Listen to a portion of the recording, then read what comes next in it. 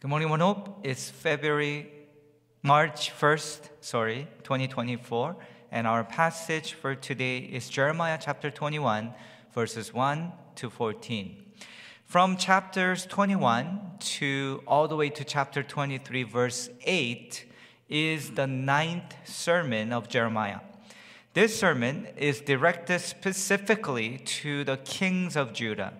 And the first king we see here today is King Zedekiah. Zedekiah inquires of the Lord through Jeremiah.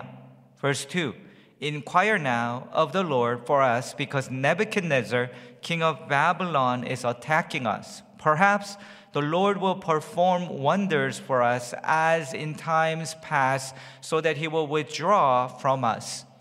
Babylonians have come." And Zedekiah turns to Jeremiah and asks of the Lord whether or not he will save them.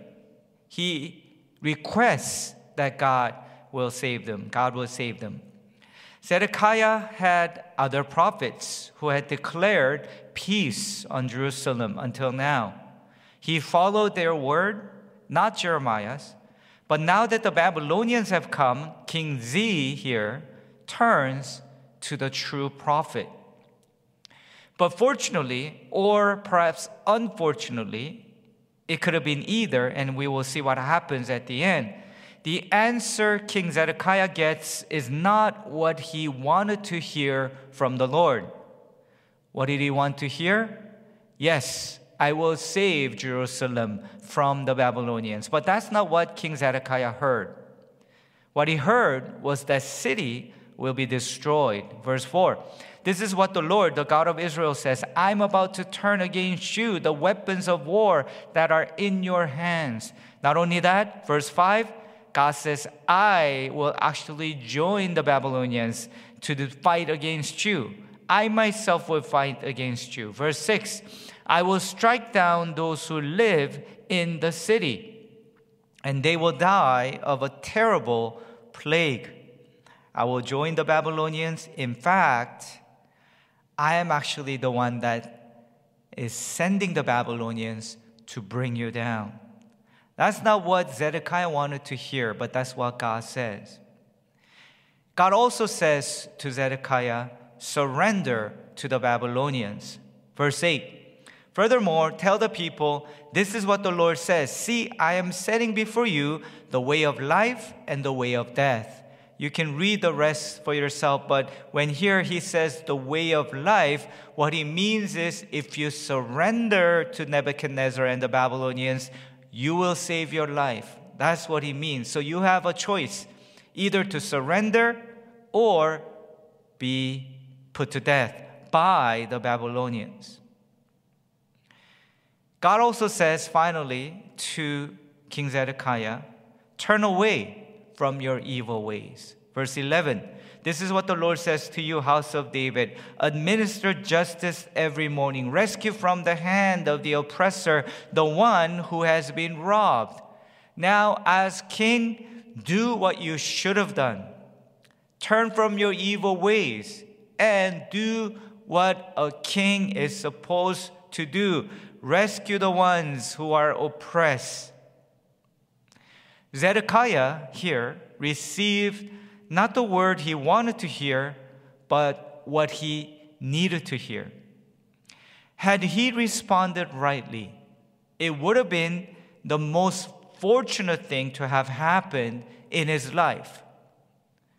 But like the other kings of Judah, in the final years of the kingdom, Zedekiah did not receive the word, and it turned out to be the most unfortunate thing to have happened in his life.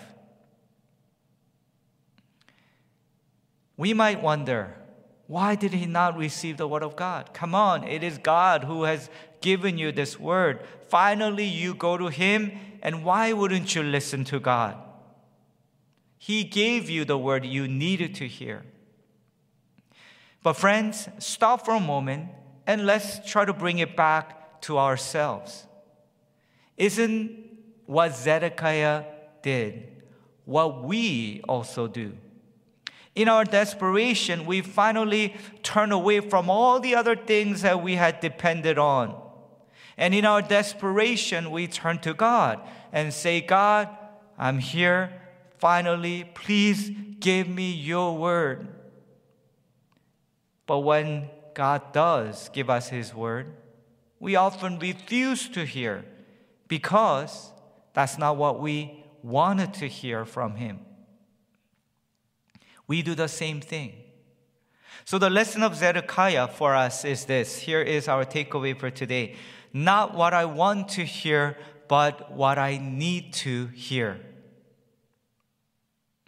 In the Old Testament, there's a prophet by the name of Jonah. Jonah, the reluctant prophet. And he only responded to what he wanted to hear from God. What he wanted to hear from God was that he would destroy the Ninevites. And he would only respond to that word.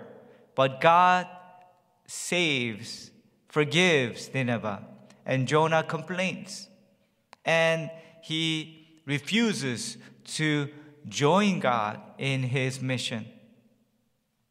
But Jesus in the New Testament, our ultimate prophet, he also had what he wanted to hear, which was, before the cross, let this cup pass before me. That's what he wanted to hear. But he also heard what the Father had told him and received what he needed to hear from the Father and responded to it by saying, not my will, but yours be done. Friends, I know it's hard. It's hard for me. But we must do this.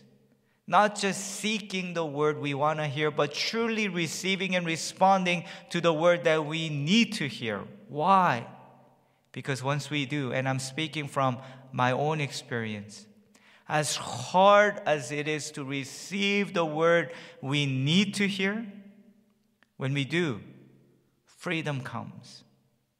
When we do, we're filled with peace. And what is more, we experience God's surprises.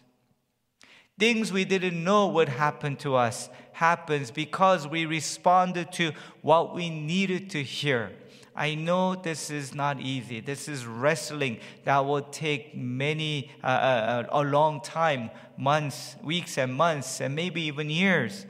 But by the grace of God, somehow in his grace, through his grace, we respond to what we truly need to hear. Only the good things will happen. I assure you, because I've experienced it, and I'm continuing to experience it over and over again.